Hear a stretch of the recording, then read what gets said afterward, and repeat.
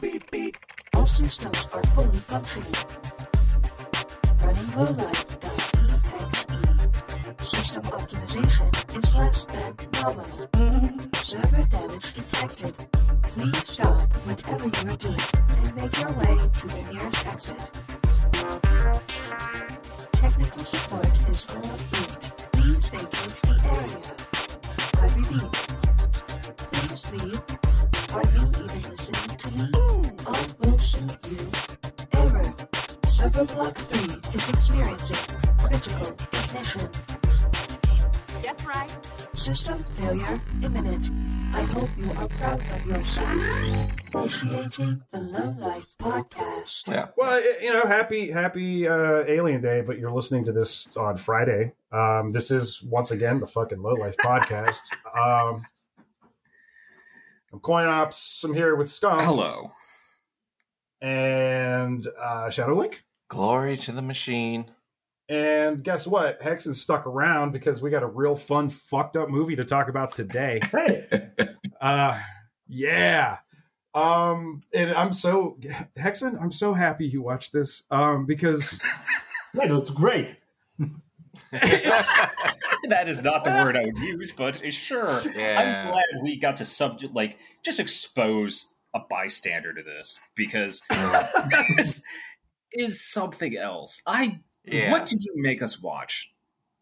Okay, so this is a 1990 HBO film called By Dawn's Early Light. Okay, and it was directed by Jack Shoulder, who you may remember from Nightmare on Elm Street 2, Freddy's Revenge, The Hidden with Kyle MacLachlan, that really fucked up cool alien movie. This film called Renegades that has Lou Diamond Phillips and I think Kiefer Sutherland in it. And then like a bunch of TV and direct video stuff. Yes, I remember all of those things. Oh yeah, man. Right. Because like everyone thinks that like Freddy's Revenge is the worst of them, and I was just like, I don't care. Like that's not what scares me. This movie scares me anyway. Yeah. So the music is by Trevor Jones, who's done pretty much every movie, probably including My Wedding. Like it's just this dude's from like Cape Town, South Africa. He's literally like his scores. He's been in everything. There's no reason why would I list anything? Because it's like 50 of them were awesome. You know, like, and then the list would go on because I'd get burned out. It's this old movie. It's starring Powers Booth, whom I believe is from the cowboy who says "Well, bye" gif. He's a pilot with Rebecca Dino Mornay, who plays Moreau. They're fucking pilots, and by that I mean they are pilots who fuck Each other. Yep. We got James Earl Jones as Alice. This will make sense later. Martin Landau as the president. When I saw him as the president, I'm like, yep. And then, like, one of the best performances in it is this dickhead, the Secretary of the Interior, known as Condor. It's Darren McGavin. He is acting his ass off in this movie. Yeah, he really is. Yeah, and he's the devil on his shoulder is played by Rip Torn as Colonel Fargo, who is just a piece of shit. I fucking love him. Absolutely. It's phenomenal. I was so happy when I saw his face, and I'm like, oh, you're the bad guy. This is great.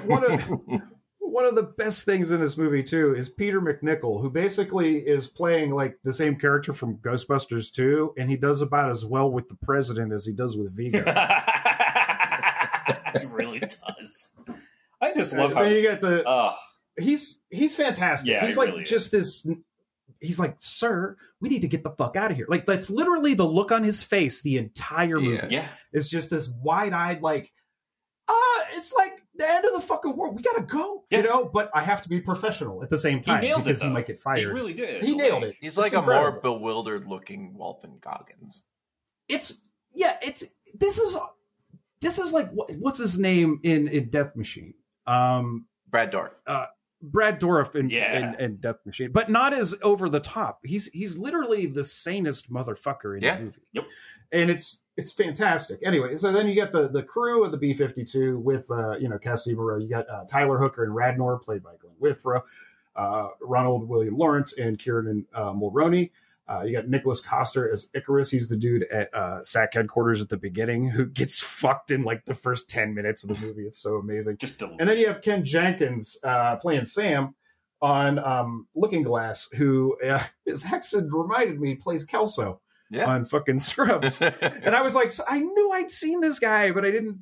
God, it did not register. It's incredible. There's so many people in this movie. It's fucking great. I love it. So what the fuck am I doing? Like, this isn't gonna be a play-by-play. No, that would be agony. That would suck. Yeah, no, it would suck. It's very technical. It moves very quickly, and a lot happens. Yeah, in, it's hour and 40 minutes. If you haven't watched it and you are willing to subject yourself to self-flagellation, then watch this before listening. Here's the thing. Look right now at this moment. Pause the episode. Go to YouTube. Type in By Dawn's Early Light 1990, and then just bask in a slice of the era, because this is like the Cold War distilled down to the ultimate feel. And by no means is this a bad film. We're ripping on it because it's bonkers. It's bonkers. That's what it is. Yeah. It's not a bad film. If you watch it, I guarantee you'll probably enjoy it. You'll come out more paranoid than you were before, but it's just so much happening. It's so fast. Yeah. This movie is so fast. Yeah. So now, to give you a bit of context, right? The Berlin Wall came down in 1989, and the world collectively breathed a sigh of relief. It is historical fact that this happened because Sting released the song Russians in 1985, and apparently it took that long for bootlegs to proliferate the Soviet Union. How I'm... The downfall of the Soviet Union, clearly, it was because Sting wrote Russians. I mean, it's yes, of course, clearly, and it was slower back then. It was all cassettes and shit, right? So they had to bootleg it, and then you had to get a guy to smuggle it in a fucking oil trawler, and then he'd have to give it to a buddy who was able to get 2 cassette player recorders, and then he was able to bootleg a bunch of them off. So is this the conspiracy theory you're trying to push now? It's this historical fact, sir. And as a matter of fact, after the wall came down, there was this it was chill for a minute. It was just everybody was doing okay. We were all doing fine. Yeah. And then I went on vacation at my uncle's house. And since he's cool, he pulled out these 2 Betamax tapes and he put in the first cassette and proceeded to explain which parts of this movie were accurate and how close to this scenario we were. I was 15. God. This would be the second time in my life where I experienced absolute existential dread. Wow. So let's be clear. Gotta be glad you have an uncle that put you through that, huh? Yeah, man. No, we watched Red Dawn the same weekend. It was awesome. It wasn't until later when I was really thinking about this, where I was just would it be better to survive? And I was just walk around with a squeaky voice and a confusing boner, just being why is this a thing? Why did we get to this point in history? I just love that here? We got somebody in a former Soviet country to just be here and experience. Well, no, they weren't. Weren't they? You got to look at the map too. I don't think so, because it's really funny. I took a screenshot. Okay. I took a screenshot because there was the Warsaw Pact, and that was the thing that we talked about with Zed. Was the fact that they called it that basically to kind of fuck Poland because it was kind of neutral ground. And I was poor guys, it just, that isn't fair. But at the beginning of the movie, they show it's the SAC headquarters map. It's a very different map than today. Yeah. And I took a screen cap of that. I'll throw it up on the Instagram. And it's just one of those things where the longer I look at it, the more I was just that raises an interesting question, because I think about too, if other countries have the same fear of nuclear annihilation. I'm sure everyone does, but Jackson, does Poland? I think anyone who's aware of Poland have the same weird Cold War fears that we still kind of do? I don't know. When I was alive, I didn't aware of that stuff. So yeah, I mean, historically, when you were watching this, you weren't yeah, that was a thing then. It was was this new information? Or? I mean, the bomb that exploded at Donetsk, they pronounced it differently. That's far away from there, so I will be fine. Mm-hmm. Yeah, okay.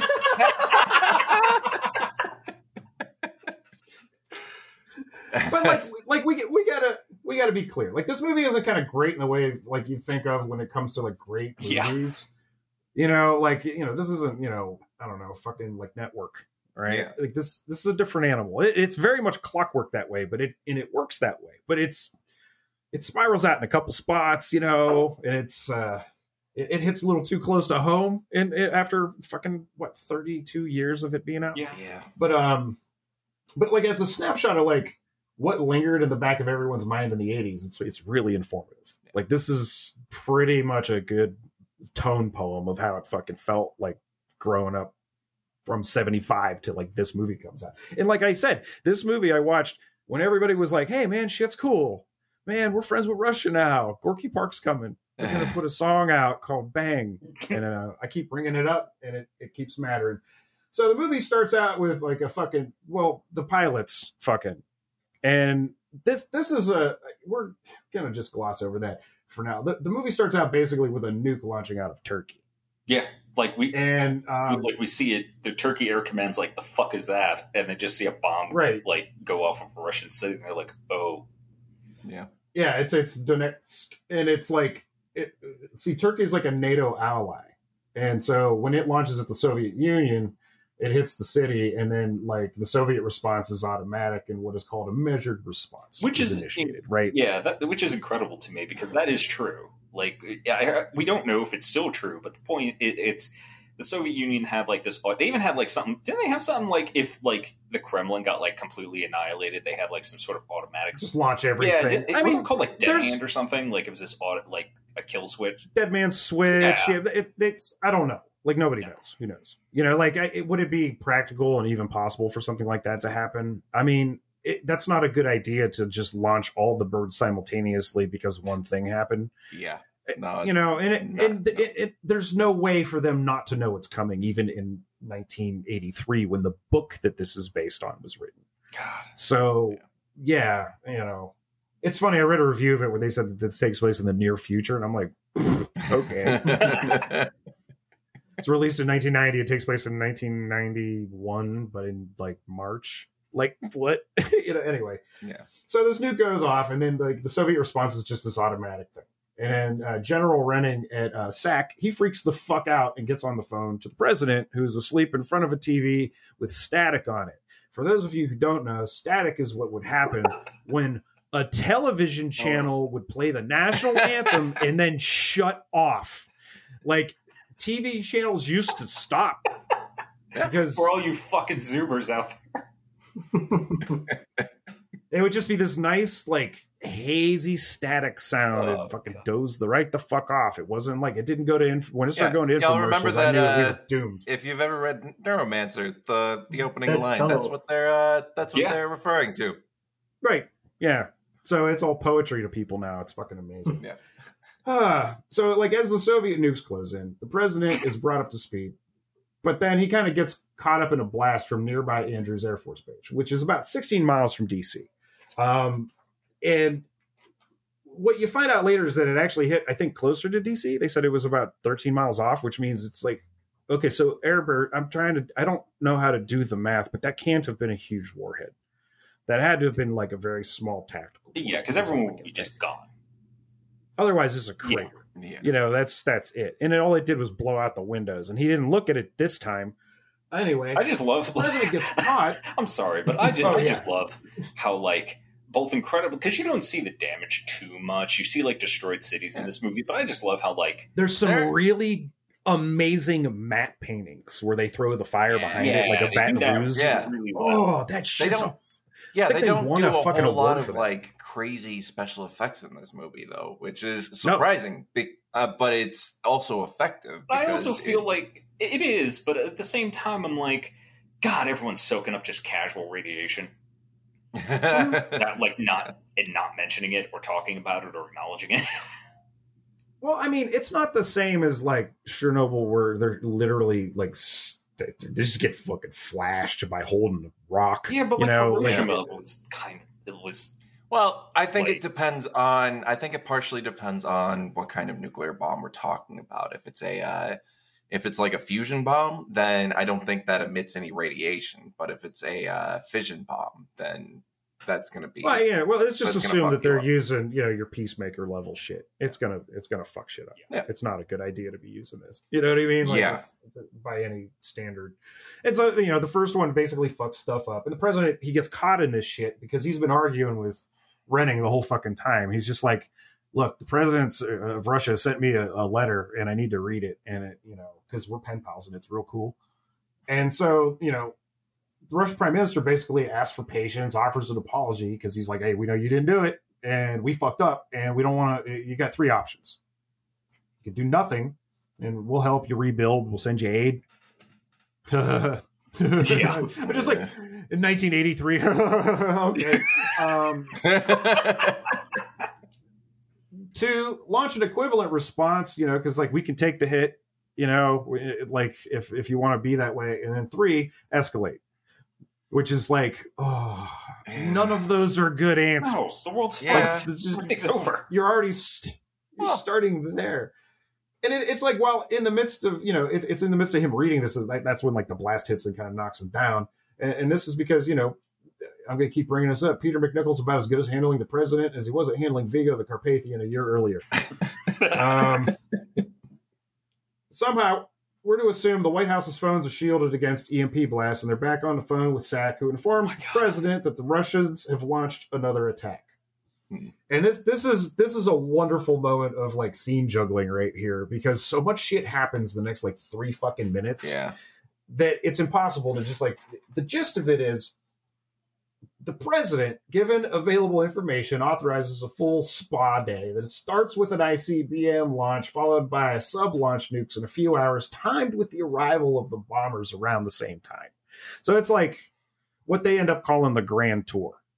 Yeah, it's just one of those big fucking like military terms for. I hate that they call it a tour. Yeah, I hate it. Really, it is. It makes it sound a lot more fun than it is. We're going to turn Russia into just one giant crater. They're making a suicide mission, sound. And there's so much. This is the one hero, that's. They bring up so much details too in this scene about wasn't there an AI that was giving them recommendations called PsyOps or something? Well, it's not an AI so much as it's a computer. Yeah, it's just basically like a tactical computer that gives suggestions and stuff. And if certain numbers come out of it, then they're like, uh-oh. And this is all uh-oh. It's so fascinating to me how everything pans out because everything actually works. Like the whole system works, except for this one error at the beginning. It all shakes out like this. Basically, it's just like a computer system, essentially, or just.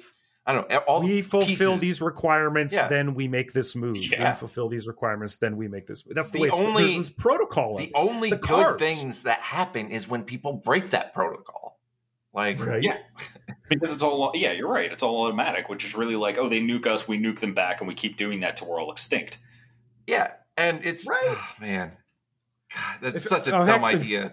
Yeah. Feel free to jump in on this anytime. Please, interrupt us. Yeah, if you got thoughts, of course. Yes. But, man.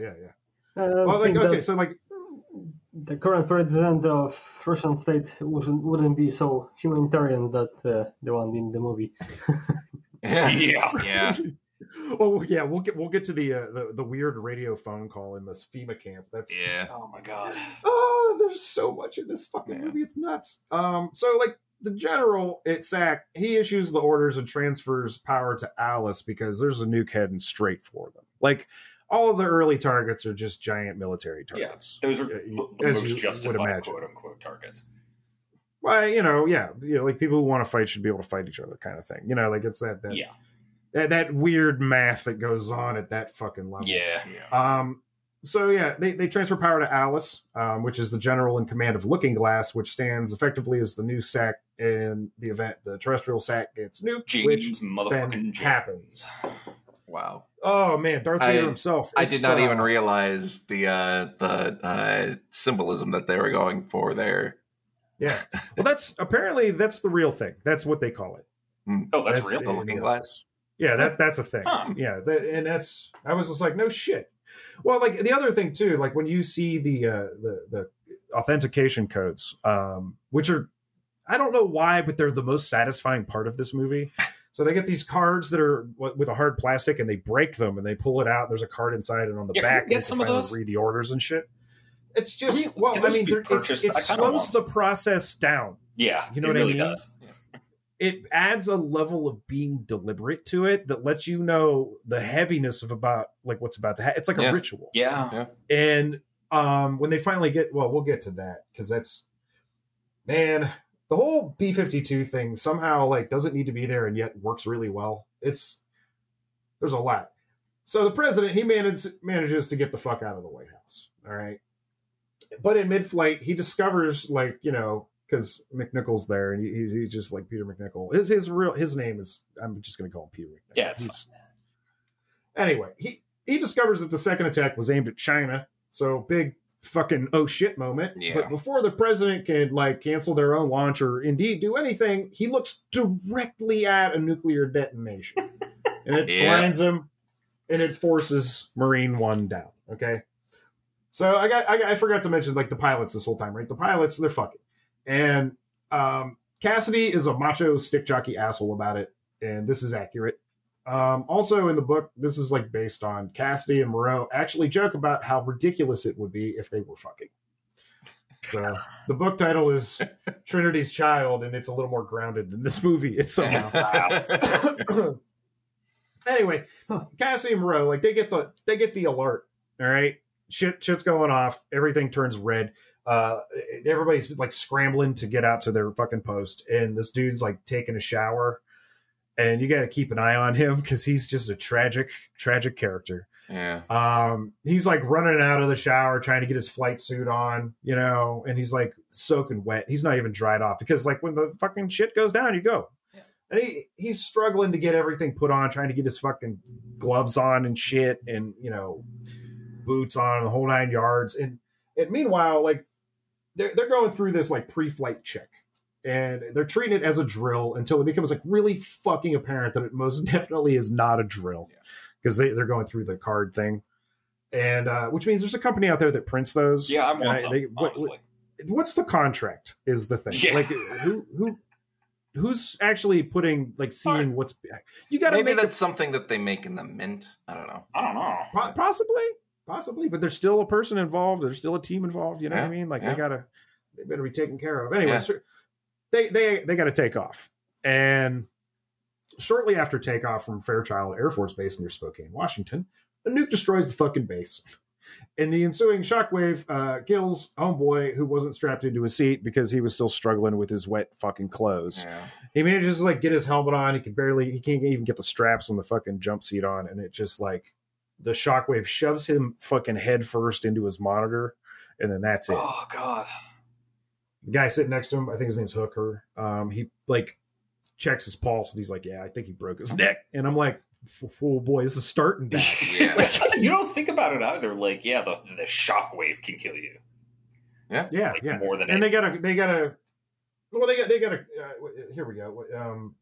So he's dead. And then Moreau's like hesitating while closing her blast shield. Like they have a curtain, and it's because she's like, we're in fucking commercial traffic. Like we literally just took off. Like we're about, I don't know how many miles from the coast they are. They're not on the edge of Washington. They got a long way to go before they get to the Pacific. She's got a good point. However, she gets kind of socked in the face by Cassidy. Like he kind of like pokes her in the left eye, and she's like, you fucking dick. She tries closing the curtain, but before she can get the curtain all the way closed, she's got her hand over her left eye, and her right eye takes the blast right straight directly to the point where it just fucking cooks it. Yeah. Doesn't matter, but it's like it never fucking comes into play for the rest of the goddamn. This was such a that's yeah. But that was such a great moment though, cinematically. Yeah. Just the look in her eye that you see as it just opens up. Yeah. Just this, it's like, I was something brighter than the fucking sun. Just blasting it, and the music. Oh man, yeah. Well, that's the fun part of watching it on. Inducing. Watching it on YouTube, it was so compressed and like fucked up that like when the White House blast hits, like I watched it again on the Bald Guys channel, but like that one, you could actually still see items in the office. And the YouTube one, it just went white. Yeah. It was just like, I don't even want to render this. I loved that. It's like, I loved it. The thing about the eye, like, it's a great scene. It never comes up again. Like, her eye looks fine. Yeah. They could have done something to, like, because she has no depth perception. Yeah. You know, and she's like, she's got a stick, like she's gonna fly. Now, granted, most of their flying is kind of by instruments, like they can literally keep those curtains closed, and they got a co-pilot radar that's like here's altitude and stuff, and we have gauges, like they can do this stuff. Yeah, but like, still, she's gonna bump into stuff. Nuke. Like, come on! Imagine she's like trying to reach for like a cup of coffee, and she's like, "Oh, yep," you know, there's a lot of "ope" going on. Oh yeah, buddy. I mean, any one of your anyway, can I just say also, I really appreciated a lot of the look of this movie, like the way the tech looks. Very cramped. Mm-hmm. Yeah. Very practical. Yeah. There's no bells and whistles or padding. Yeah, really but it's also got. It does also kind of have like I don't know. It's vaguely familiar somehow. I'm trying to think of something that it's reminds me of. It's like a sub movie a lot. Yeah, you know, very like Hunt for Red October, kind of late Cold War stuff. Well, this is it. This is literally like one of the last great ones to be made. Yeah, where because it was just like everybody's pretending like it ain't gonna happen again. It's just like, yo, we didn't get rid of that many nukes, dog. Like, there's still plenty enough to erase all fucking biological life on the planet and sterilize the surface. You know, like. Oh, sorry, it's Friday. Anyway, so enjoy your weekend, everybody. The rest of the crew is all fucking shook up, understandably. The one guy, Tyler, he's just like, I don't see anything wrong. The base is still there. And I'm like, he's going to be a problem. Yeah, no, this guy definitely goes through like 4 stages of grief. Yeah, before he fights it, dude. He's like, from this moment on, he's the Joker. It's pretty like, much.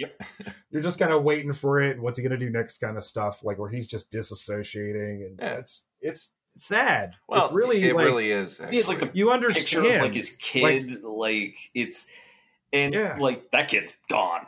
Everything you ever know is gone. I think. Well, first he's God, yeah, no, that's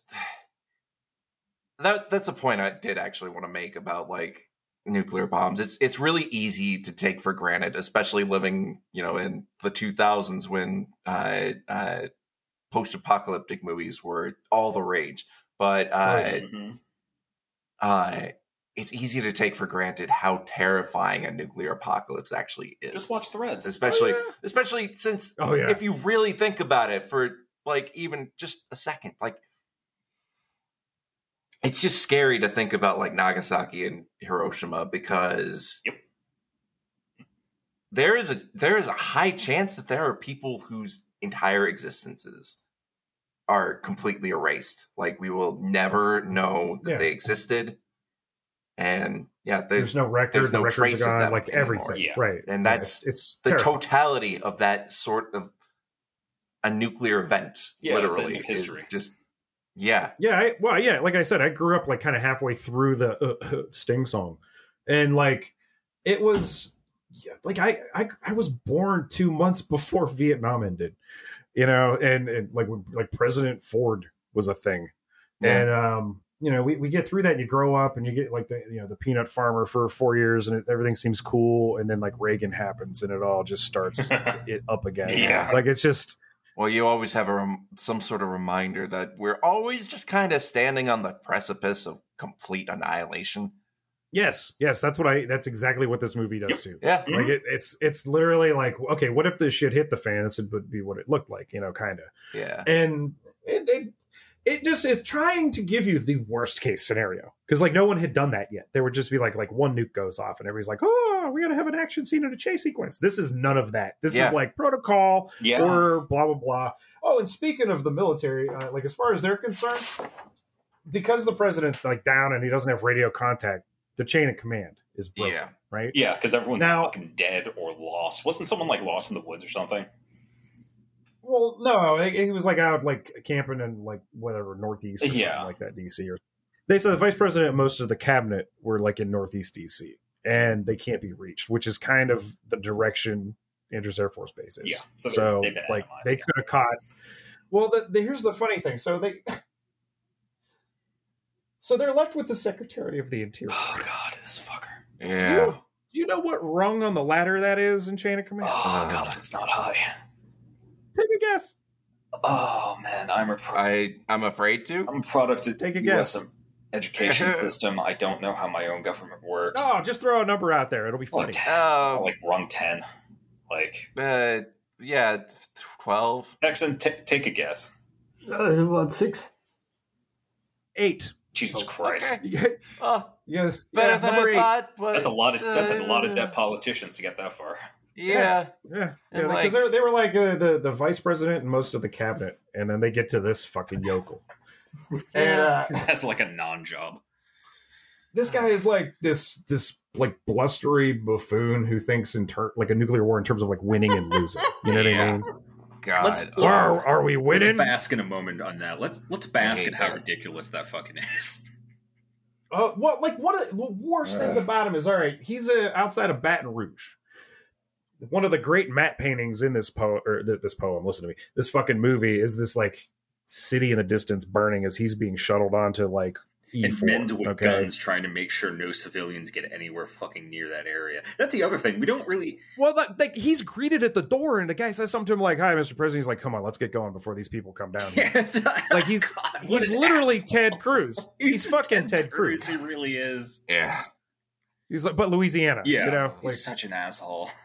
He's such an asshole. Like man, Darren McGavin does a great job here. Like I hate him. I hate him in the way that I hate like Joaquin Phoenix and Gladiator. Just, you fucking piece of shit. You know, like the whole time.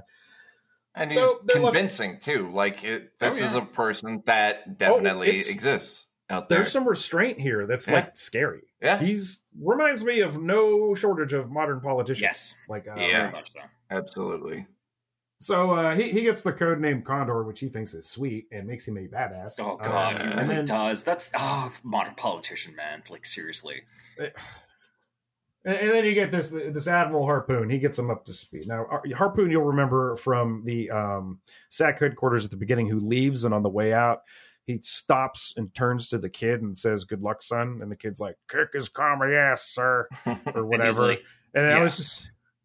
He's like, "You're fucking toast, kid." You know, like I just want one person to look into your eyes and be like, "I know what's happening here," before you get vaporized. Yeah. But yeah, he's on E4. He's the one who's in charge of basically kind of advising the president going forward as it stands. And he gets it. He doesn't want to escalate. Yeah. He knows that this shit can't go out of hand because like fucking there'll be nothing left. Like, what's the point? He even has a great line later. He's like, "You're just killing like nature. You're killing God's gifts work at this point." Yeah, it's fucking awesome. Like that's a great line. Oh, yeah. Anyway, so Harpoon gets him up to speed. He lets him in on what the Soviet president said, informs of the China situation, and he says that they're pretty much even with regards to the second option about matching damage. Roll credits. Unfortunately, Colonel Fargo is there, and he wants to keep it going. God, he's just Rip Torn. Is just such a fucking like impish goblin motherfucker in this movie. He really is. He's such a great fucking actor, but he plays such a bastard in this film. And he does it so straight. I love him as an actor. I hate him in this. Yeah, like he doesn't have a mustache. That's the worst part of it. God, no, all I think about is like Freddy Got Fingered is like as the father, and I'm like, yeah. Oh my god. Yeah. This is what that's what his job was in that movie. He's actually a retired general. Oh God. Well, this is the movie. That he somehow, he doesn't retire. Anyway, so it turns out Condor is kind of inclined. He's like, I agree with Fargo. He doesn't want to lose. And barring that, he doesn't want the Soviets to win. And it's just like, that's his whole mentality. And it's a dragged out scene too, because like they give him a moment where he's thinking about it. He's thinking about it. Yeah. He's thinking about it. What is he going to think about? Now we got to win. Yeah. Yep. Yeah. There's all these. That's the anxiety part, where those moments where you think he's gonna fucking get it. Yeah.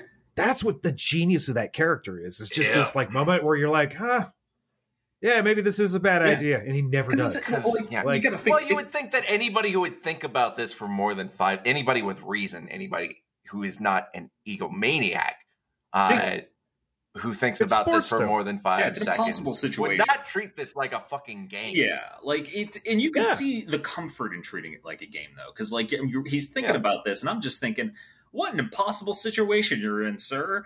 Like, there's more comfort. It's selfish. It's selfish, but like I think there is a comfort in thinking about it. Like, no, we have to, like, it's a game. We have to win. Like, well, I think that, like, depending on your fucking just maturity at all, like, what have you been exposed to? Do you understand the risk of this? Have you when was the last time you're the fucking Secretary of the Interior? Are they going to show you what we have? When was the last time we had a mature politician? Like, let's be real here. Oh, it's right. I mean, this guy exists today. Oh yeah, I mean, that's that's what's so fucking terrifying. Everybody in every country. This guy was more than likely manifested in several people of our last administration. I'd say last cabinet. 8-10 years, 12 years. Doesn't matter what country you're in. I think that every government. We saw that all through W's fucking administration. I mean, this guy is like, he's like a dumber Cheney. God, yeah. You know, like it's weird. It's really fucking weird, man. Like, I don't know. Like, there's a gigantic, it triggered a lot of fucking memories for me. Yeah. You know, just of that era of even like Schwarzenegger movie, bad guy kind of stuff, you know, like just everything of that era was some caricature of like this mentality. Yeah. Yeah. Of, we can't lose. American hero. Yeah. 100%. You know, and you know, like, so Harpoon doesn't want this to happen. He doesn't want escalation. Yeah. And so he's just like, well, I'm going to be in my bunk. And he tries to duck the fuck out with the football.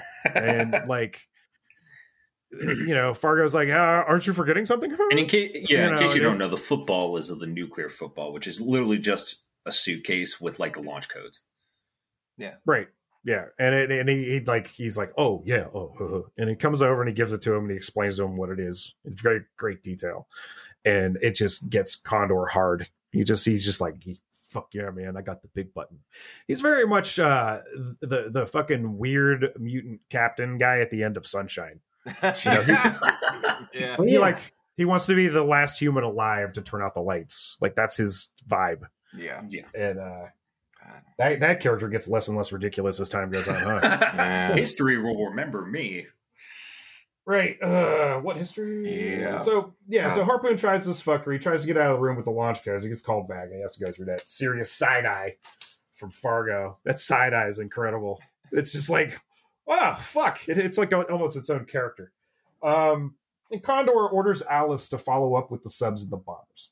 Now, Alice doesn't like it, and he tries to stall, but Condor's like really pushy about it. He's like, "You stalling, son?" You're like, "What's up?" You know, and he's really being a dick about it. Now, meanwhile, back on the B-52, Cassidy and Moreau rather quickly decide that, like, their orders are bug fucking sane crazy. Now, I'm skipping a scene with them that we're going to talk about at the end. It's a big scene. It's probably one of my favorite scenes in this movie because it's fucking ridiculous. But for now, we're going to skip past that. We're going to get to the moment where they're just like, hey, this is not a great idea. Yeah. Yeah. We're like, we have orders and all that, and we're going to have that conversation, but like just extrapolate on the situation as it stands. Like, is the world going to be better with more or less nukes on the ground? And what's really crazy about it is that, like, Moreau makes a good argument, and she convinces Cassidy. Yeah, like in the scene, there's no real back and forth here. She just gets him to think about it for a hot second, and he's just like, "I'm not unreasonable, even though my head is way too big." Yeah, for I mean, up until this point, up until this point, I really enjoyed Moreau as a character. Like her acting. Rebecca De Mornay is great, and also the back and forth between Moreau and Cassidy up until this point is like, I don't know. It's also really interesting seeing the mentality behind like these kind of, I don't know, end of the world shock jockey pilots. Essentially, doesn't he like offer her a cyanide pill at one point? Yeah. Well, we'll talk about that. I think later. No, it's in this moment. It's in this moment, right? Yeah. So he hands her a bottle of cyanide and says, "Yo, you're relieved." And then, like, she's getting ready to leave, and he stops her, and he's just like, "Look, I can't fucking make you do this. Like, It's such a quick switch too, because he's like, she's taking her shit off, her helmet off, and like, I'm done. We're not fucking, doing this. Well, you remember back to the beginning of the movie, he kind of does this weird rank we're not allowed to regulations kind of actually be fucking thing, and so she takes a cab back to base. It is kind of a thing, you're that's not supposed to sleep around with shitty. Your subordinates. Shitty thing and that's why that never happens in the novel. Like that guy was like trying to get as close to the protocol as possible in his novel. Yeah, this is a little bit different, kind of, I think, for the audience to humanize them a little bit more, which I don't like. But they did a great job with the material, and it's like the one cheesy note that I'll allow. Yeah. You know what I mean? Like it's just like it doesn't fuck me up. It's fine because I know what really happens at the end of this movie. We'll get to that. So anyway, they decide the orders are bug fuck, and they decide that they're going to convince the crew to abort. So they fucking Cassidy gets up. He goes up to Hooker, and he's just like, "Hey, man, we're not going to do this shit. Yeah. This shit's fucking nuts." Yeah. And Hooker's like, "Okay, sir." He's like, "All right, I'm with my captain. Like that's what's up." Well, major, whatever, colonel, whatever the fuck he is. Major. He's a major. He's a major. Yeah. Anyhow, and Tyler, who has been increasingly losing shit up to this point, and like he gets into like a fucking fist fight. Yeah. And gets knocked the fuck down and put back in his seat. He has lost like his Cassidy. Yeah, he's lost his shit. He's so ready to drop. He's emergency scenario like order. What was it? EXO? No, what the fuck did he say I was over and over again? He's like, I am. ESO or something. He's like he's ready for war. Like this, I do the thing that we're here to do, because he's like, this is how he has come to terms with the fact that his like baby and kid and wife and everything, they're fucking dead. So he's like, all right, fine, we fucking pay back. Yeah, let's chart like this guy's rapid descent into madness. So like they see the bomb at first, and so this guy's family is gone, and I think he's like chatting with Radner next to him. Well, not chatting, but he's like, what does he say exactly? He's like, he can accept that. He's like, meet me halfway. Yeah. He's like, okay, it happened. Okay, the base is gone, but but she's still alive. Yeah, it's trying to like he's get trying to reason. Yeah, he's bargaining. Mm-hmm. He's trying to get reassurance that the world is not fucking. His world, especially, is not over. At one point. At one point, something he also, to remain human. Like he hears the radio, and it's like a local radio station. So he's like, "Oh, there's signs of life." The people like it. This is all just a drill. He literally says this is a simulation. At one point, yeah, but that's some and just like dude. That combined with like the lighting and the look of the tech, very ZP moment there. He predicted Gamergate. I mean, it's just God, that fucking this dude's like his descent. Yeah, he's an incredibly he kills everyone, but he's an incredibly tragic character because it's like how do you process the fact that everything is like not only gone but like just erased, like the town, not just the fact that the people you love are dead, which is tragic enough. Literally, the only thing you have left are memories. Yeah, like the entire town is gone. Yeah. Spokane's gone, the base is gone, like the crew's gone, the fucking cool ass Afterburner coin op video game in the area, the eating area. Afterburner. Yeah. I loved that. Yeah. That is hands down one of my favorite arcade games of all time. I'm incredibly bad at it now, but I used to love the one you sat inside. That was shit. I played that.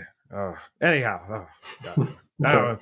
I kind of get why Tyler snapped a little bit now. Anyway, so he gets put back in his seat because Cassidy got him with like 2 good right hooks. Just put him the fuck down, and he's got a bloody nose. And he's like, "I'm fine. Fuck you. You're a coward." Mm-hmm. And he decides he's gonna go and shoot him.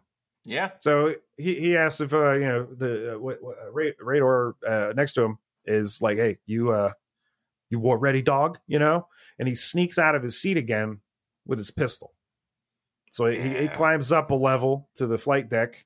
Hooker's drinking the rest of the Coke that he grabbed. There's a nice bit of continuity. He ran with that into the plane. He's had that the entire time. Oh, God. That's... I noticed it the second time because I was like, where the fuck did he get a Coke? And then you see it, like when the alarm goes off, he grabs it from the table and runs with it. You see him running with it. I was like, this motherfucker still's got a Coke. That's great. So anyway, he doesn't see Tyler coming up the steps. And it's not until Moreau turns around, he's like, Tyler, what the fuck, right? That like Hooker kind of like knocks, he runs up behind him. They knock the gun away. And then, what's his name? Radnor? Yeah, Radnor. Grabs the gun. Radnor's got the gun. He's got it aimed at Tyler. Tyler backs up to Hooker's seat. Doesn't even strap himself in. It's a jump seat. He fucking just hits eject. Yeah. And because they're so high up, it sucks Radnor and Hooker out with him. Yeah, this isn't a suicide. It's because, like, the way planes work, you hit the ejector seat, the plane is done. It's going to depressurize. Yeah, like, they're not... Well, no, these are built... This could do that. Like, this isn't unheard of. Like, it's... There's not a lot of... Like, a B-52 is not... It's going to take a lot more to bring that fucker down. Okay? Like, these things are engineered for this kind of shit, right? It knocks Moreau out because of the depressurization. She does not have her mask on. And she doesn't have her mask on. She didn't have her mask on, right? Because she had turned around without even her helmet on and stuff. So, fucking Cassidy manages to reach over... get the oxygen to her face and bring the plane down to where like air pressure's not going to be so bad. It's still going to be windy. And then suddenly you don't hear it anymore, which fine. Yeah. It's true. I didn't think of that because you know how fucking loud that would be. It's just it would be louder than God. Yeah. Like you got to understand that. It's like a big hole in your you're not plane. traveling at supersonic speeds. You have 8 like turbojet fucking engines. Yeah. And then just air sucking out of a 300, 400 mile an hour vehicle. Like I was half expecting them to like, I don't know, put some plastic on it or something, like do something. I thought maybe they would have something for this eventuality, but I guess not. There's just a hole in the plane now. In 30 some fucking years, I have always thought that they would have like a little ka-chunk that would just like kind of vacuum seal into the thing, you put it from the inside with, every time I see this movie, I expect it to happen. And it never ever you're not going to use some duct tape and like, plastic or something, like just so not, well that wouldn't work. I'm talking about you would need a fucking like vacuum kind of panel sort of situation. Yeah, it's not the Expanse. Perhaps the weird Ashcroft looking alien from Alien Resurrection. There you go. So I got a big fuck off hole in the plane. Yeah. Right. Yeah. Wait, let me. We actually got to the end of that page. Let me turn it back. So this is one of my favorite scenes in the movie as well. There's this little kid walking with a stick in the middle of the night. Yeah. During full nuclear annihilation, and he's just having a nice little stroll, and he happens to come upon Peter McNichol, who's kind of like got a compound fracture in his arm. He's kind of laying on top of the president because he's trying his best. He's doing his job, man. He's really like, let me keep him warm because, the president, you don't know this yet, but the president's blind as fuck and he broke both of his legs. So like, he's not in a great way, but he's alive. And the kid's just like, doesn't say anything, does he? Like he just like kind of gets closer, and then like Peter McNichol's is like, "Hey, I have the president with me." And the kid fucks right off like you should. Some weird white people in the woods. What the fuck? Look, I don't know. It might mean the end of all humanity, but I'll tell you what. You see a motherfucker in the woods who's laying with another dude, like just bloody as fuck, and he says to you, "I have the president with me." You are under no obligation to stick around. Your odds on that being true are so low. I love it. That kid's probably my favorite character because of what he does next. Oh, I love it. Well, yeah. So like they come back. Oh, it comes back with his family. Like so, this older lady and I guess some dudes, and like the kid just starts poking the kid starts poking the president with a stick. No, he pokes Peter McNichol like with the broken arm, right? He like pokes him in the shoulder, and she's like, she hits him like his mom hits him. She's like, "Don't you fucking do that?" God. it's so human and real. God, like the kid went and got help, and he didn't have to, but like, and just some weird white people in the woods. Like, I don't know what to tell you. Maybe the rest of them came back with sticks and was like, "Do we have to beat?" Yeah, exactly. Like, aren't they still in like Louisiana? That's what I'm thinking. It was near. Like, well, here's the thing. That was the president's chopper. If he's leaving here, like, I don't know how long he was flying. It was predominantly, but I think it advanced black people. So, what part of it? That came to him. But I don't think he made it to Baton Rouge, because if he was flying to Dover's east of here. It's like east of Baltimore and Annapolis, so it's like closer to Annapolis. Yeah. And he might have been just taken down in the country. Yeah, I think that's what it is. Because like it that's what it looked like. It looked like he was kind of like, he wasn't in a major dense city. He was kind of between places, and it turned out that he was near. I want to say it was like Olney, Massachusetts, or something like that, or Maryland. Yeah.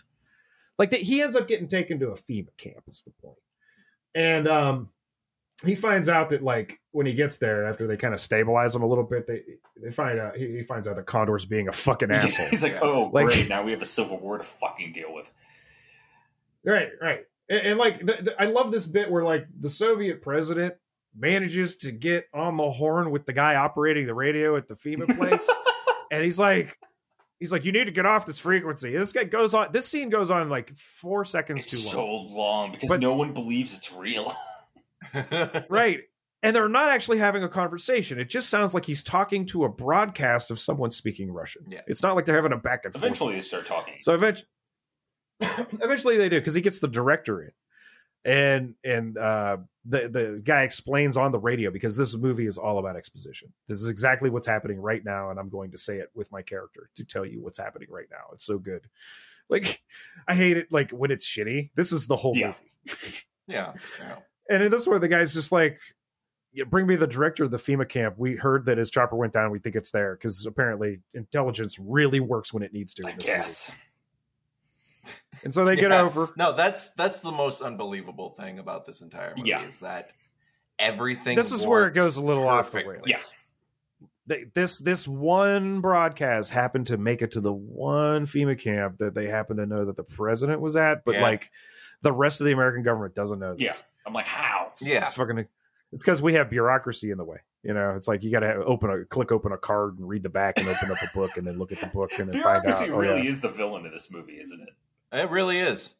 This has a lot in common with Shin Godzilla. And Brazil. This really fucking does. Yes. Oh my God, Brazil. So anyway, the Soviet president manages to make contact with like the radio operator and stuff, and then the shelter director talks to the Soviet president, but thinks it's a fucking hoax, and he kind of that's incredible. That was incredible. This is the president comes to, tells Peter McNichol, he's like, "Yo, I'm blind, dog," and Peter McNichol's just like, "Oh, hey, by the way, fucking president of Russia was like trying to get a hold." We never get a name of, by the way. No. President, the president of the United States. I think they say his name one time. I think they do. Yeah, it's like Johnny. No, he calls somebody Johnny. No. But like, I don't think because like in the credits it's listed, like in IMDb, it's the president. Oh, okay. So Martin Landau. Right, fair enough. They don't name either of them. All right, that's fine. Yeah, it's fine. And the shelter director comments on how rude the Soviet president was. Yeah, he's like, I don't. He's think like, what did he say? Because he was rude. And then he's like, well, what did he say? And he's like, you couldn't find your ass with 2 hands and a hunting dog. And he's like, oh, that's my guy. He's like, yeah, that's him. It's incredible. I love this fucking, like, the director of the FEMA camp is like this bespeckled, balding white dude. And it's just a matter of like, I am here to be a dork. Yeah, he's a dork. He's like, he couldn't repeat the curses that he said. That was the other thing. His fucking aide had to like tell him because he was there. But like the idea that like you hung up on someone who was saying they were the Russian president because they were rude. And this is a nuclear apocalypse. What the fuck is wrong with you? There must be some decorum, even as I am being vaporized and turned into a shadow on the wall. The fuck out of here. A bunch of unwashed assholes who just got nuked are going to eat you alive, and you're worried about that? It's incredible. This is why the president gets him to wheel his ass over to the radio. He's like, let me talk to this fool, right?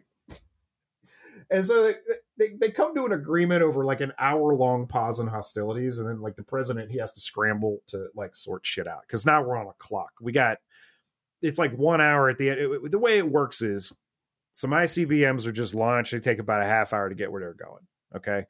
Simultaneously, they launch the bombers, which take about 8 hours to get to their targets, depending on where they're deployed. And then the subs come up after 7 hours to receive orders. Says they don't want to be traceable. They want them to scoot their asses as close to like tactical positions as possible. And amongst, we find out over the course of some exposition at some point, the subs carrying 6,000 fucking warheads. So if they pop, it's over. Like it's just, you're throwing ace deuce and everybody gets to start over. That's the other thing. That's not just going to be Russia at that point if you fire like that many nukes. That's going to be like that entire, like, it's going to be all of Europe, all of every world. It's so much. Well, it's so much a vault wouldn't work. Yeah. I mean, we're talking thousands of years of radiation. It's that's just not going to affect that one country. Like that. No, I mean, as it is at this stage of things, it's pretty fucked up. Bad. There's going to be a lot of extra cancer cases going on here, going forward. Yep. This is like the prologue to another movie, honestly. Yeah. This is the prequel to Fallout. Yeah. Like that or fucking Command and Conquer. Yeah. Yeah. Battlestar Galactica. There's a lot of them. Yeah. So yeah, they sort some shit out, and then simultaneously, like while the president's talking to the Soviet president, Alice notices that like Cassidy and Moreau's B-52 has aborted its run, but then also the Soviet squadron that was like going to intercept them has turned back as well. And, that's, the president knows about all this. He's like, the Soviet president was just like, we saw one of your bombers turn back, which the president didn't fucking know.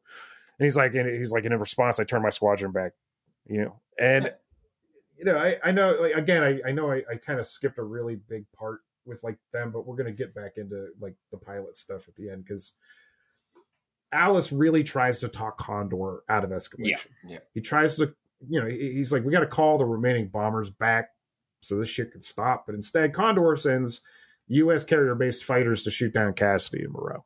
Yeah. Well, there's a lot of moments like this in the movie where there's resistance from somebody's subordinate, and they who's really good at their job. Yeah. Like that's the thing. Like they are true believers. They have this. They're like, this is. Well, I know what the orders are, but this is fucking wild. With Harpoon, same thing there, and Harpoon's a fucking hero. Yeah, he is. And there's a moment. They have a really good scene on the bomber, the B-52, between Cassidy and Moreau, where Moreau is like, she doesn't want to drop a bomb on people, and or she doesn't want to carry out her orders, and. This is right before Cassidy offers her, the cyanide pills. But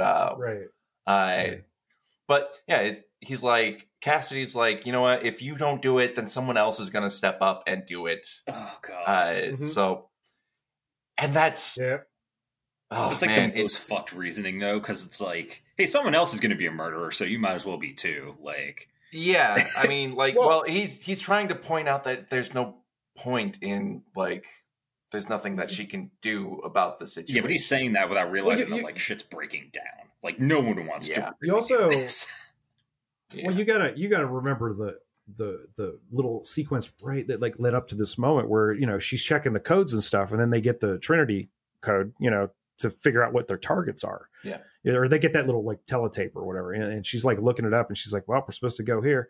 Cassie's like, well, fuck, it's it's a bunker. It's a leadership bunker. Oh yeah. And she's like, she's like, you dumb fuck. She's like, you need to keep someone alive to turn this off. Yeah. They like, you can't just kill the leadership. Several times throughout the movie, which I really, I like that. Like, we have to turn this off. Yeah. Like, yes. Like, that line, every time it is delivered. Yeah, like a nuclear war is a fucking computer. It's a machine. Television. Because everyone's supposed to follow their orders and do the thing because automatically, because that's what's supposed to happen. But like, you don't have to. You don't have to. That's like the entire point of the movie is like, you're not a machine. Like you could like not. You could just not. Yeah, I mean, if people actually broke protocol more often in this movie, this wouldn't have happened in the first place. I don't think it'd be a half an hour. Yeah, I mean, yeah, because the terror. Because like when you get to like minute 40, like because that's like we'll get to it. Yeah. But like it's there's so much like we're pretty far into the movie in the telling. Yeah. We even know like I only have a few pages left. Don't they say at that point too that like we even know like who dropped the nuke, which was like some sort of terrorist organization in. It was it was a Soviet like splinter group who said that they did not like their increasing softening relations with like the United States of America. Yeah. They wanted to keep shit real. And this is also different from the book, which I'll get into later, which is kind of interesting. Like what the guy thought was going to happen. Like the reasoning in 1983 is a little bit different. And it's like, oh, fuck, that came back, didn't it? Yeah. So anyway, so Alice at this point, right? This is like, Alice hesitates. Doesn't want to send fucking fighters to like intercept. Yeah. Right? Because like these are our people. They get it. He gets it. We get it. Why the fuck don't you get it? Point, it's really kind of what's going on. At this point, you're just wasting resources to like execute traitors. Like he's running out. He's running out of cigarettes. Oh, you know what I mean? The bits with the cigarettes are just great. God, they're great. James Earl Jones is just he's a treasure. Yeah, he's great. I love it. This is the second movie that he was in involving. Where he was in a big fucking warplane. Yeah, and involving Dr. nuclear conflict. Yep. Yeah, he must have had a thing about this kind of story. So it mattered to him. Yeah. You know what I mean? Like, because he was awesome in this. Yeah, like he's so fucking good in this. Like everybody is actually really good in this movie. Yeah. But it's just so fun to watch him play this role because he's got some really good fucking moments in it. It really does. It's really great to like see this kid because he conveys authority really well in this film. And he does. Him and Kelso have great chemistry. That too. He has such authority, and it's so great to see him kind of like flip on it really hard. Yeah. You know, like the break. That's another like the breaking down of protocol to be like. Oh well, yeah, because this is the moment where like Fargo whispers in Condor's ear that they don't need Looking Glass to send orders, so Condor cuts comms. He's just like, "Fuck you! I don't need Alice anymore." Yeah, that's it. Just cuts him loose. Yeah, and so like, this is where the movie goes completely bonkers, babe shit crazy for me, and I love it. Oh god. The president gets a hold of Alice and like convinces him to recall the bombers, but he can't do the subs because he is Air Force, and Air Force can't give orders to the Navy. Oh god. And also, upon conflicting orders, the subs launch based on the first orders. Oh god. So there's a lot like of neat little tricks that could fuck the world up here in the following several minutes. It's like it's designed specifically for that purpose. Like I love how incredibly efficient and dangerous that makes everything constantly. Well, you gotta think about it a little bit. Like, you don't want it to be too easy. And there are certainly a lot of steps here, but at the same time, but like every step you add, well, it's like a machine. The more parts you have, the more the chance you have to fucking have a part break. Yeah. You know, and the more chance that like, and the people who do manage to like follow protocol to the letter are like the people who should not have that authority in this situation. Oh yeah. That's the problem. Is that was another thing Moreau brings up. She's like, we have like personality tests. Do you think any of these fucking leaders have had one of those? Oh yeah, that's a good point. That was a good one. I actually really like that one, actually. She brings the fire in that argument. It's basically, she's like, these are all the problems. Yeah. I really so they're over the Pacific. These two Navy fighters flank Cassidy and Moreau. And the fighters like recommend a water landing and rescue because they really don't want to shoot them down. They're kind of cool because honestly, because they're fucking with them a little bit too. Because they're like, "What do you want to give us Black Hood too?" Like, and they're like, "Man, we really don't like, we're following orders. You know, like we really don't want to kind of do this. We're all on the same side." Well, what I really love about this moment too is that like out the window you see the carrier and then poof, here are the planes, and I was like, what the fuck? Yeah, because that happens. Yeah. Did they wait? Did you not pick them up on radar? What the fuck? Yeah. Guess what happens? That's how magical I also really enjoy, you see at one point, one of the pilots gives Cassidy a thumbs up. He's not wearing a glove. I thank you. I have that note. And I didn't notice it until the second viewing. I was like, what the fuck is he doing without gloves? His fingers would have fallen off. Yeah, it'd be freezing. Oh, it's. I mean, anyway. Not if he was like jerking it. Oh, there you go. Flag, stick jockey. What I'm saying. Listen, it's the end of the world. Just might as well, rub one out before. Well, at least he's ready, because moments later, his fucking ship is exploded. That must be the by most terrifying thing as a pilot ever, to be like, our carrier got blown up. What now? This did not occur to me until I watched this. Oh yeah, they even say in the middle of the Pacific. There's a lot of ways to get fucked if you are an airplane. They even say if you are a jet we only had fighter enough fuel to get here and do the thing. Yeah, he said he blew half. They're F-18s. He blew half his fuel just getting up there. Yeah, like his job was basically to go up there, say the thing, shoot the thing, and then land because he's fucked otherwise. Like, these things are just they're not like cruising altitude. We're gonna make it no. They put him on a boat for a fucking reason. It's like they carry a ton of weaponry and they meant to protect the farrier, do whatever. So they break off, and they wish Cassidy and Moreau luck as they fly off, presumably to eject somewhere over the Pacific. God. And it's just like, this is the part of the movie where I'm just sitting there going, like, all these people are dead. There's so many moments where I had to think about it, and the people who got sucked out of the plane too. I'm thinking about it. I'm like, is that the worst way to die? To be you eject out of it, and you're like, well, I guess I just hit the ocean and float for a little bit until I'm dead. I'd say the kind of burns that heal slowly but last a long time would be the worst way to go in this scenario. Yeah. You don't get vaporized, but you don't just kind of get blinded. There's something in the middle there where you're blinded, but also suffering for the rest of your fucking existence. If you are falling from a mile plus in the air during a thunderstorm. Yeah, well, if you're falling from a great height, my point is that there's barely any difference between the surface of water and a solid surface. So what you're saying, you would be dead. On impact, so what you're saying is it would be worse if your ejector seat actually worked and didn't kill you. Yeah, because ejector seats are actually well known because you would drown.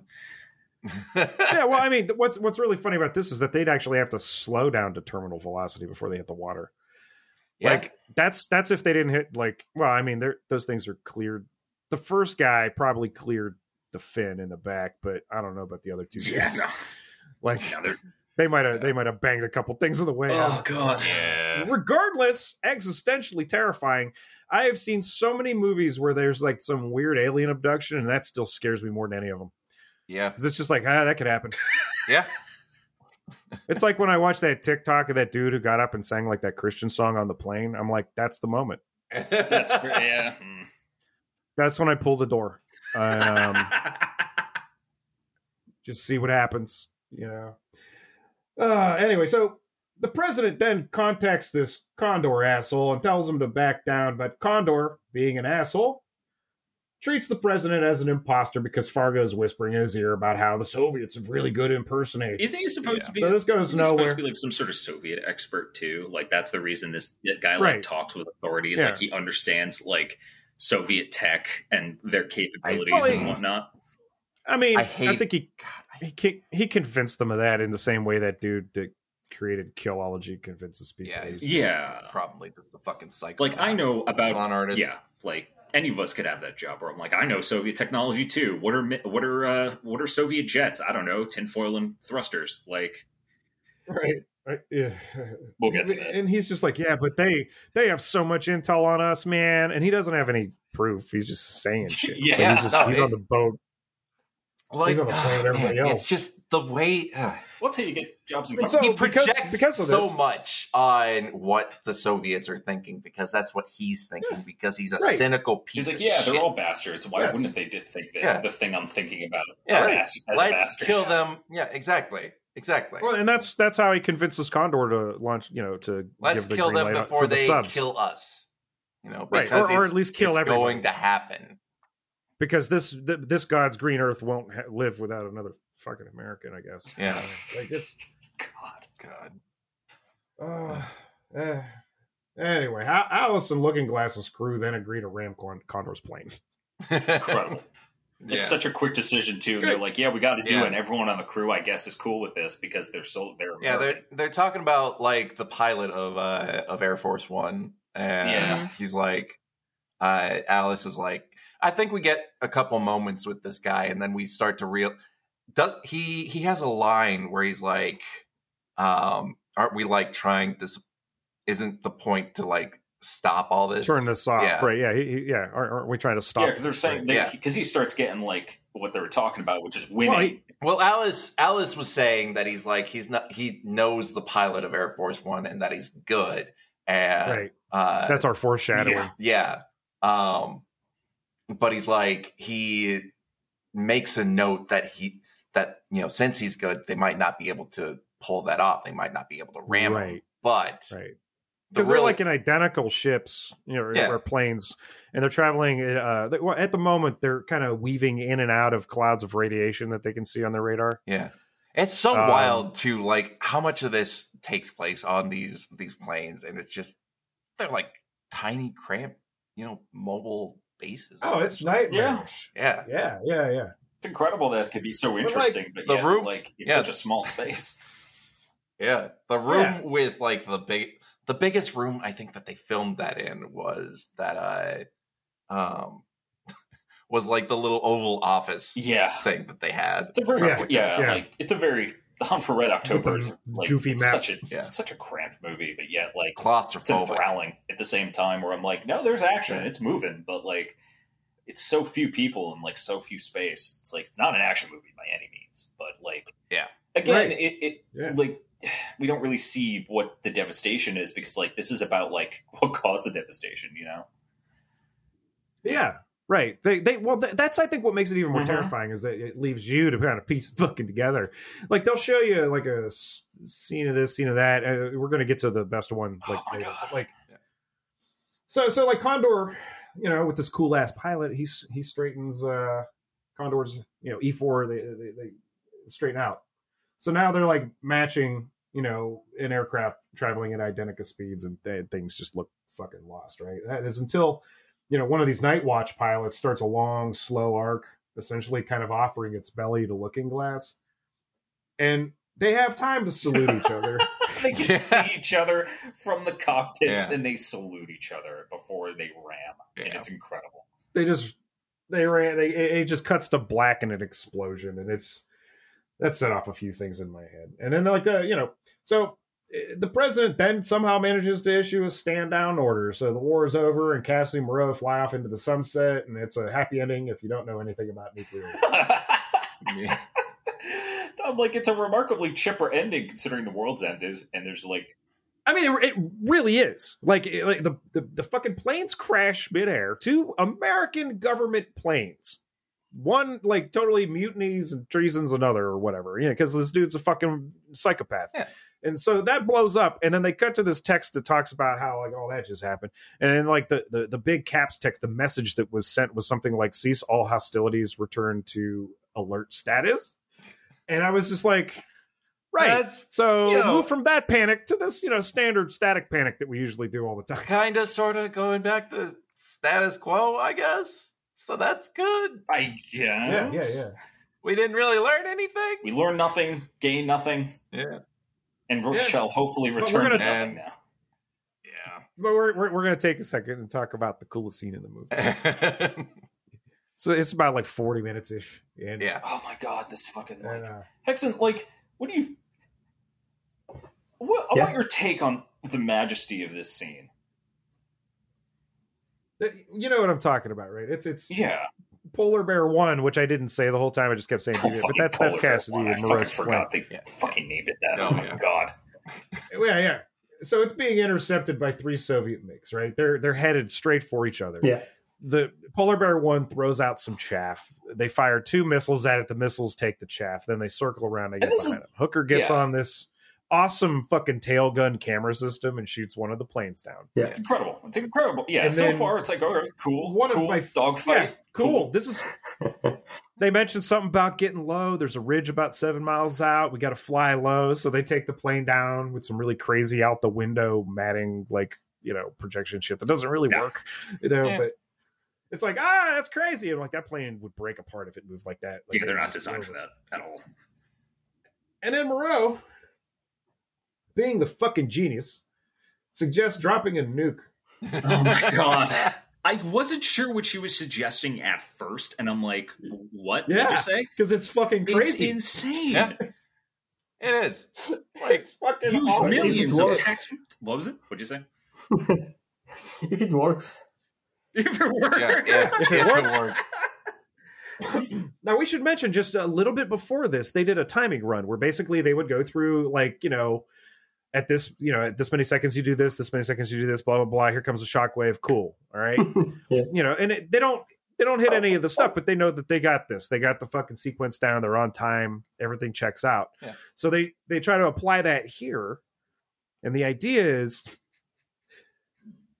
they're going to drop the nuke on, we'll say, the east side of a giant ridge mountain situation, and where it detonates. And it doesn't matter. They're on their way to like at Alaska. Who fucking knows? Like I don't know what their flight path was, but like they've come to Canada? mountainous ridges somewhere. No. They've crossed the Pacific at this point. Yeah. It's okay. I think, or maybe did they just nuke Alaska? Because they're being intercepted. Like, that's the thing. I'm like, they just drop a bomb to kill 2 Soviet planes that are just made of. By the way, do they know if there's any I don't know, villages around? Yeah. I guess fuck this place. Yeah.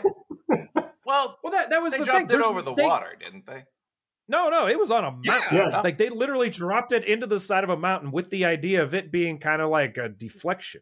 Yeah. Like it was the blast, because they're air blast. Like no nuke hits the ground. That's not the way they're supposed to work, because what they want is that detonation pressure from above to press everything as well as blast it out. Yeah.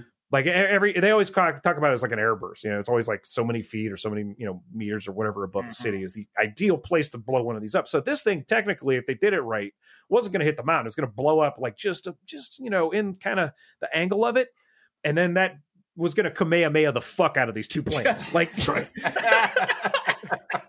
love it too, because it's just millions of dollars of taxpayer money to kill 2 cheap Soviet jets. Yeah. I love the overkill. What else are they going to do? You spend 1 to save the other 3, I guess. I mean, that, because at this point, they're still on mission. They're still going to get this shit done, right? Yeah. But like, he wants to circle around, and she's like, I don't want to do that, because she's already seen one. God.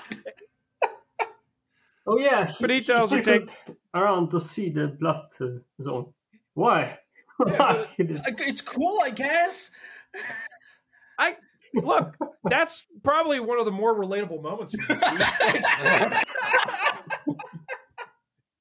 You just did that. You know what I mean? You're just like, did we just fucking blow a goddamn nuke up on the side of a mountain to kill 2 little planes? Let's go look at that real quick. I'm going to need to remember that for as long as I'm alive, because that's insane. Yeah, fuck that mountain and everything around it, I guess.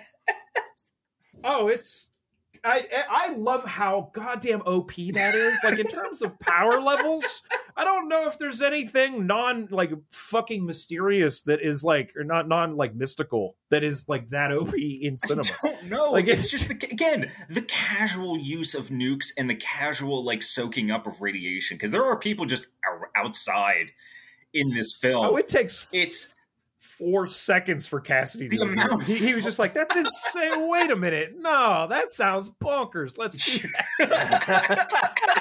The amount of radiation that's just thrown around in this movie, it cannot be stressed enough. Yeah. It's oh god. I'd honestly just watch the movie, for nothing else. If this movie doesn't sound interesting to you in the least, just watch it for this scene. No, the whole thing is it really is, bonkers. But it's not bad. Yeah, we're making fun of it, but it's really not. It's quite a good movie. It really is. Yeah. It was well done, right? Yeah. And so, all right. So here I got some bonus. Oh god! Right? In the movie, radical Soviet hardliners hijacked the missile launched from Turkey because the speed ship doesn't work for them. In the book, The Soviet Union straight up does it in retaliation for U.S. military buildup, which it couldn't compete with. And interesting for like a book written in '83, that's a disturbingly accurate call. Yeah. Like, that's pretty much what happened. You know, like, weird. And reviews of the time were generally speaking, except for this Entertainment Weekly review, which is just fucking wild. It's from like June 8th, 1990, about a month after it came out. And it just gets basic shit wrong. It quote, in this one, the United States discovers the Soviet Union has launched a nuclear missile at the U.S. It's like, no, the Soviet Union launched several missiles at the U.S. after it launched a NATO one at itself. And it also has, and James Earl Jones as a submarine captain. Did they even watch the movie? What? I know. This is from fucking. God, things were just easier back in the day. You could just have a job and not even even know how to do it. You wouldn't have to even be good at it. Yeah, God, right? Oh man. Which again is what makes this movie so implausible to me is just the fact that everybody is competent at it. It was better back in the day. I swear. Granted, I have never been part of the military anyways, but it was better back in the day, man. You could just have a job. Yeah. Yeah. Damn. You could be a movie reviewer who gets basic facts wrong at fucking Entertainment Weekly. It's insane. I mean, that's this movie fucked me up. Yep. All right. Like, I was an impressionable 15-year-old, still full of hope from that Sting song. And then the rest of that year was a morose and fucked up time that didn't end until January 21st, 1991. Or as we know it now, the true end of the Cold War, which was, of course, the day that Winds of Change by the Scorpions was released.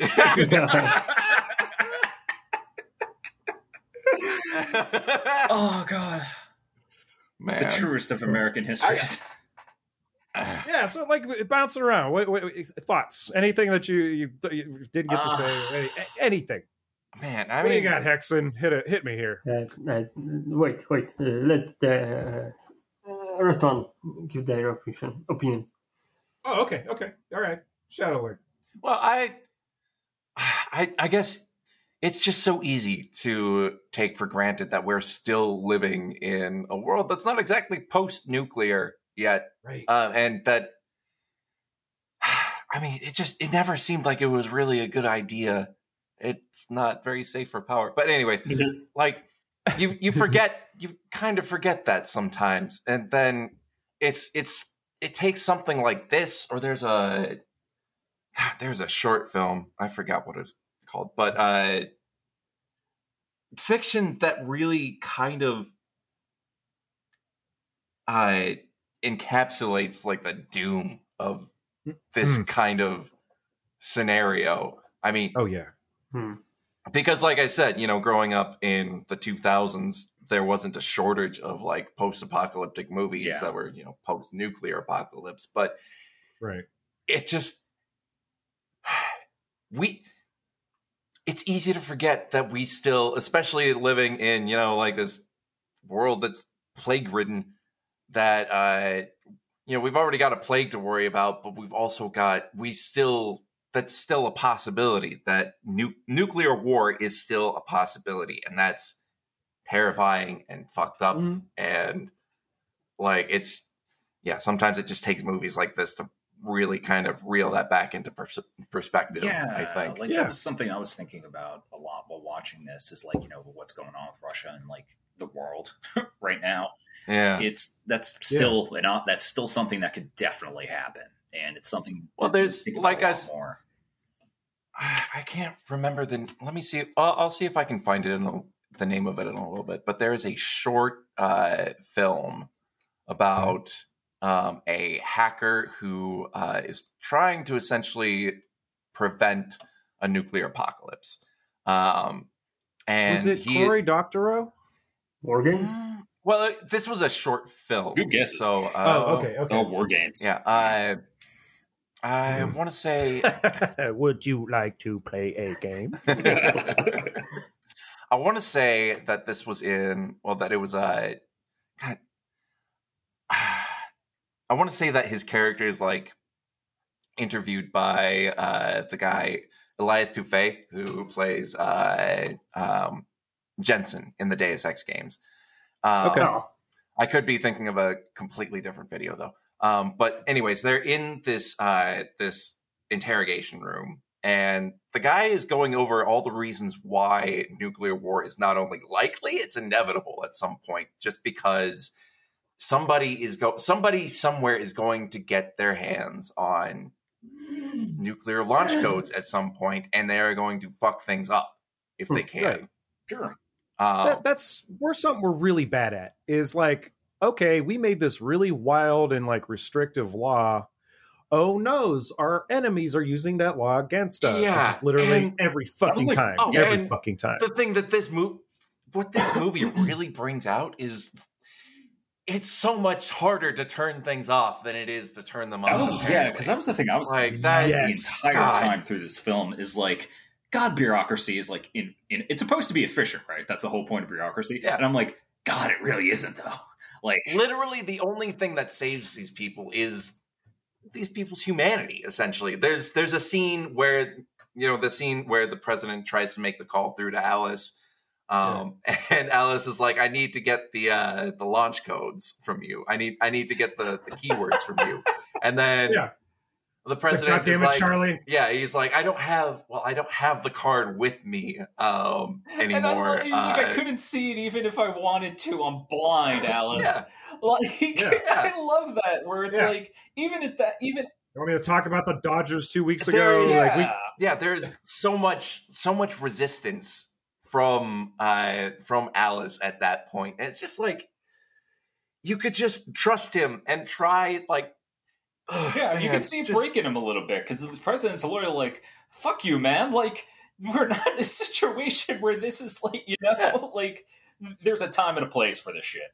And this is not one of them. Like, this shit's supposed to make things efficient and machine-like, but it's like, you're not a machine, man. You could just say fuck off. Like, Well, and that's like what happens at the end. I love it. Is that James Earl Jones, decides to trust him, and it's trust and like, I think an amazingly immaculate fucking phone connection. Yeah. Especially when, there's probably so much electromagnetic interference in the air. That's the weird nuclear magic that's now formed thanks to all the nukes going on. Yeah. That's like the anomalies from Stalker.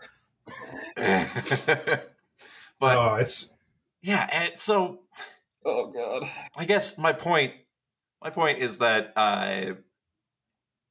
it's just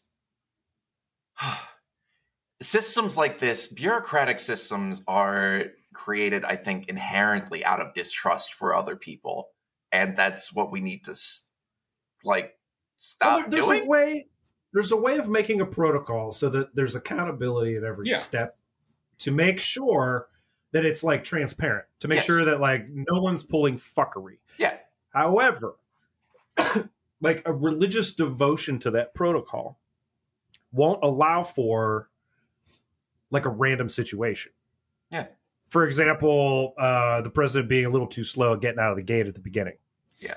And that set off a chain reaction of fucking events that, made it necessary for his blind and broken-legged ass to, chat and have tea with the Russian, like the Soviet fucking president, in a hospital, FEMA hospital somewhere. Like it really reminds me of that book when I was a little kid called Because a Little Bug Went Kerchoo. And it's like this little bug sneezes and it knocks a seed down that sets off this change of events that like basically destroys the town or something. I don't fucking remember. I was like 6 when I wrote this thing. But like I always remembered that like this was how things could go. Like how you could have, before I knew what quantum was, this book did a really good job of explaining branching paths. And that's a lot of this. This is just a really fucked up Rube Goldberg machine. Yeah. Like that. Yeah. That has a and it doesn't. It is. Let's talk about the filmmaking for a moment. It is relentless. Yeah, like this film really does it. When it slows down, it's annoying. It makes you more anxious. It moves really quick. It's a quick watch. Oh man, when Landau like sits down with his sweater on and takes his glasses out of his pocket to sign something, that was one of the most excruciating moments in the movie. It's only like 4 seconds long. But I was still just like, Jesus fucking Christ, dude, come on. Get the fuck out of there. Like, this whole movie is you grinding your teeth, hoping that shit works out, and then constantly being shown the wrong thing. Yeah. Which I kind of like. You know, like this is what could go wrong. Hey, sleep tight. You know, and oh man, like we literally so much media was about this. Like episodes of TV shows, pretty much everything after like say Apocalypse Now really changed kind of the tone of how movies handled like our place in the world. Because for every Top Gun, there was something like this. Yeah. Which is good. It's interesting. Well, it's interesting because it's not really talking shit. Like a military in this day and age is necessary. So it's not really like, see, they're bad or they're good. It's just, presented with this problem, this is probably how it play out. Basically, that's kind of like the Hurt Locker, you know, like where it's kind of like, I get it. This isn't like a great film, like, but because of what it's like, you know, kind of glorifying the military occupying of another nation. But at the same time, it's like, this is kind of just what they have to do because being in the army kind of sucks. You know, you join the army because you're broke, basically, you know, like, and you make a career out of it. And it turns out the career just makes you a psychopath. But it's like, I found I think my favorite shot in Hurt Locker is when he's just at the fucking grocery store looking at the wall. It just terrifies him. This is a man who's been inside like IEDs, just inside car bombs. And he's like, the serial mode just terrifies him. And I'm like, well, terrifies me, man. Oh yeah, for sure. Like, well, you know, you see shit like that, and then you come back to like all this prepackaged bullshit. I mean, I heard the loneliness, honestly, is what kills like soldiers because there's like no support network. So like they just come back to their shitty apartment. And it's like, Yeah. Anyways, I found the name of that movie. It's called AFK, or the short film. So I suggest you guys watch it. It's pretty good. Will it fill you with as many feel goods as this movie did? Yes, it will. Exactly. They just fly off into the sunset. Because, like I said, the point is pretty much, a nuclear event is inevitable at some point. Someone's going to get blasted off this earth. Yeah.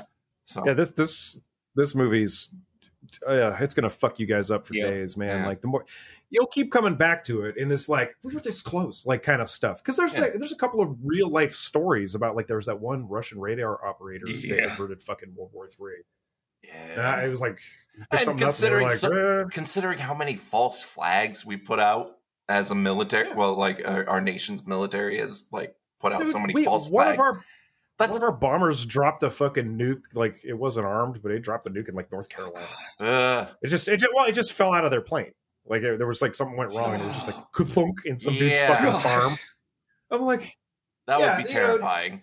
That would suck. Don't think about how this stuff is transported. Okay, just don't think about anything. Don't think about this being on trains and trucks. So just remember, this is the world we live in, where we're constantly pretty much under the threat of that. Yay! I mean, not necessarily. It's what we are. The likelihood of that now. Just think of that's my biggest takeaway from this film too. Is one is like bureaucracy fucking sucks, but also the incompetence of your leaders cannot be stressed enough. And the fact that you never forget they're human and they fart just like you do, and like they're gonna suck at things just like you do. That part where the Secretary of Interior is like, or Condor, on his knee.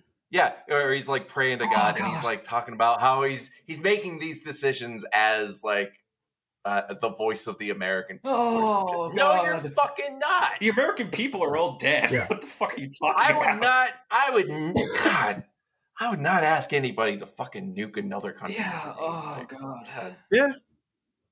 I love the fact that they make him the eighth in line. Like it's just like vice president, secretary of this, secretary of that, secretary of that, do this, do that, and then this fucker.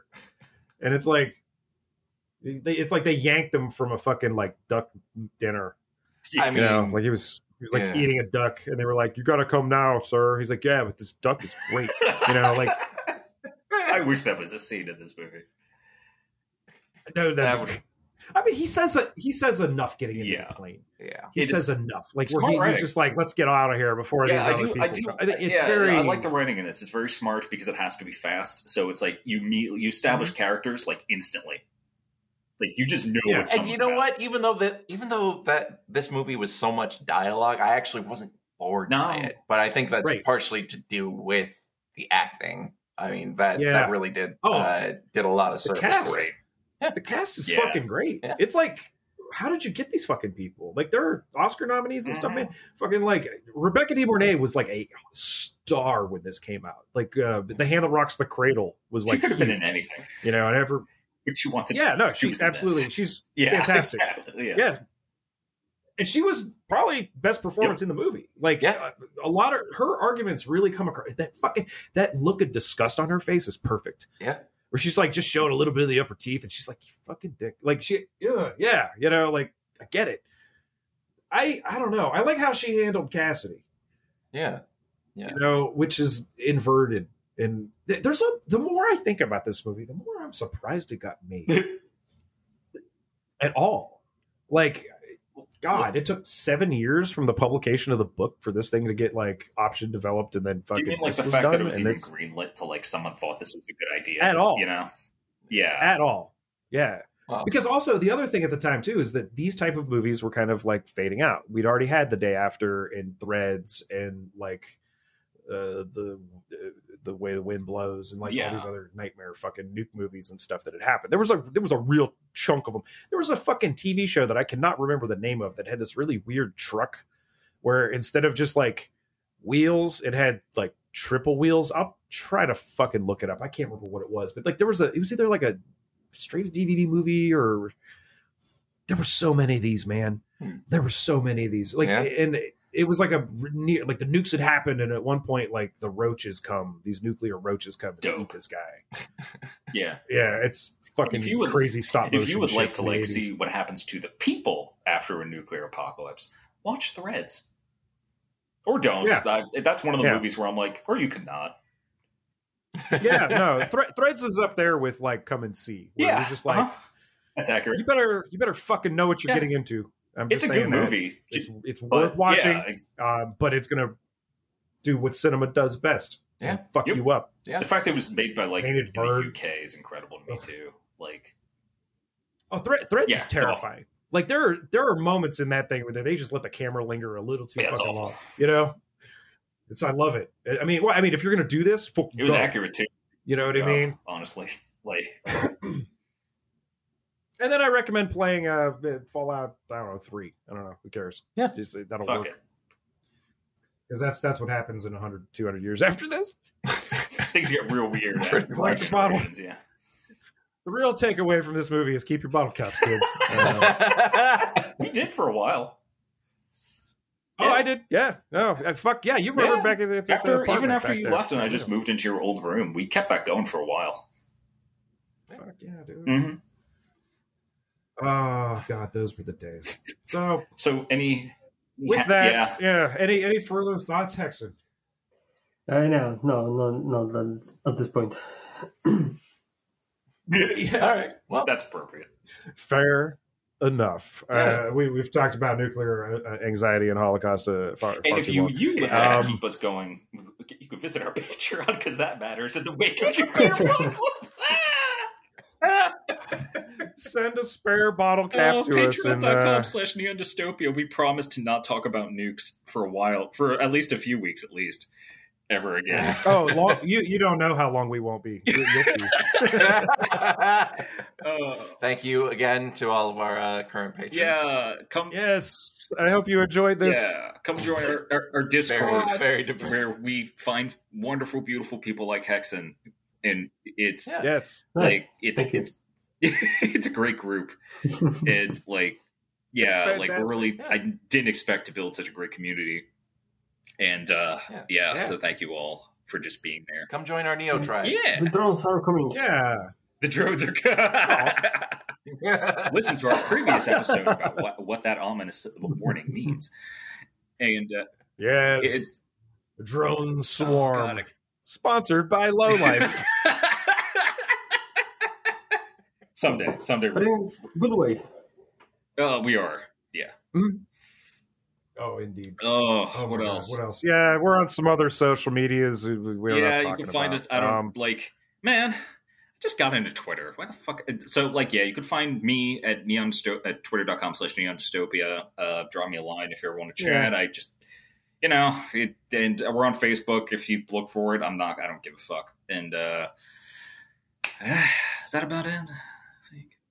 Yeah, I mean, some Mixlr shit. You know, there'll be a link for it. Some music and stuff. It happens every so often. Good shit.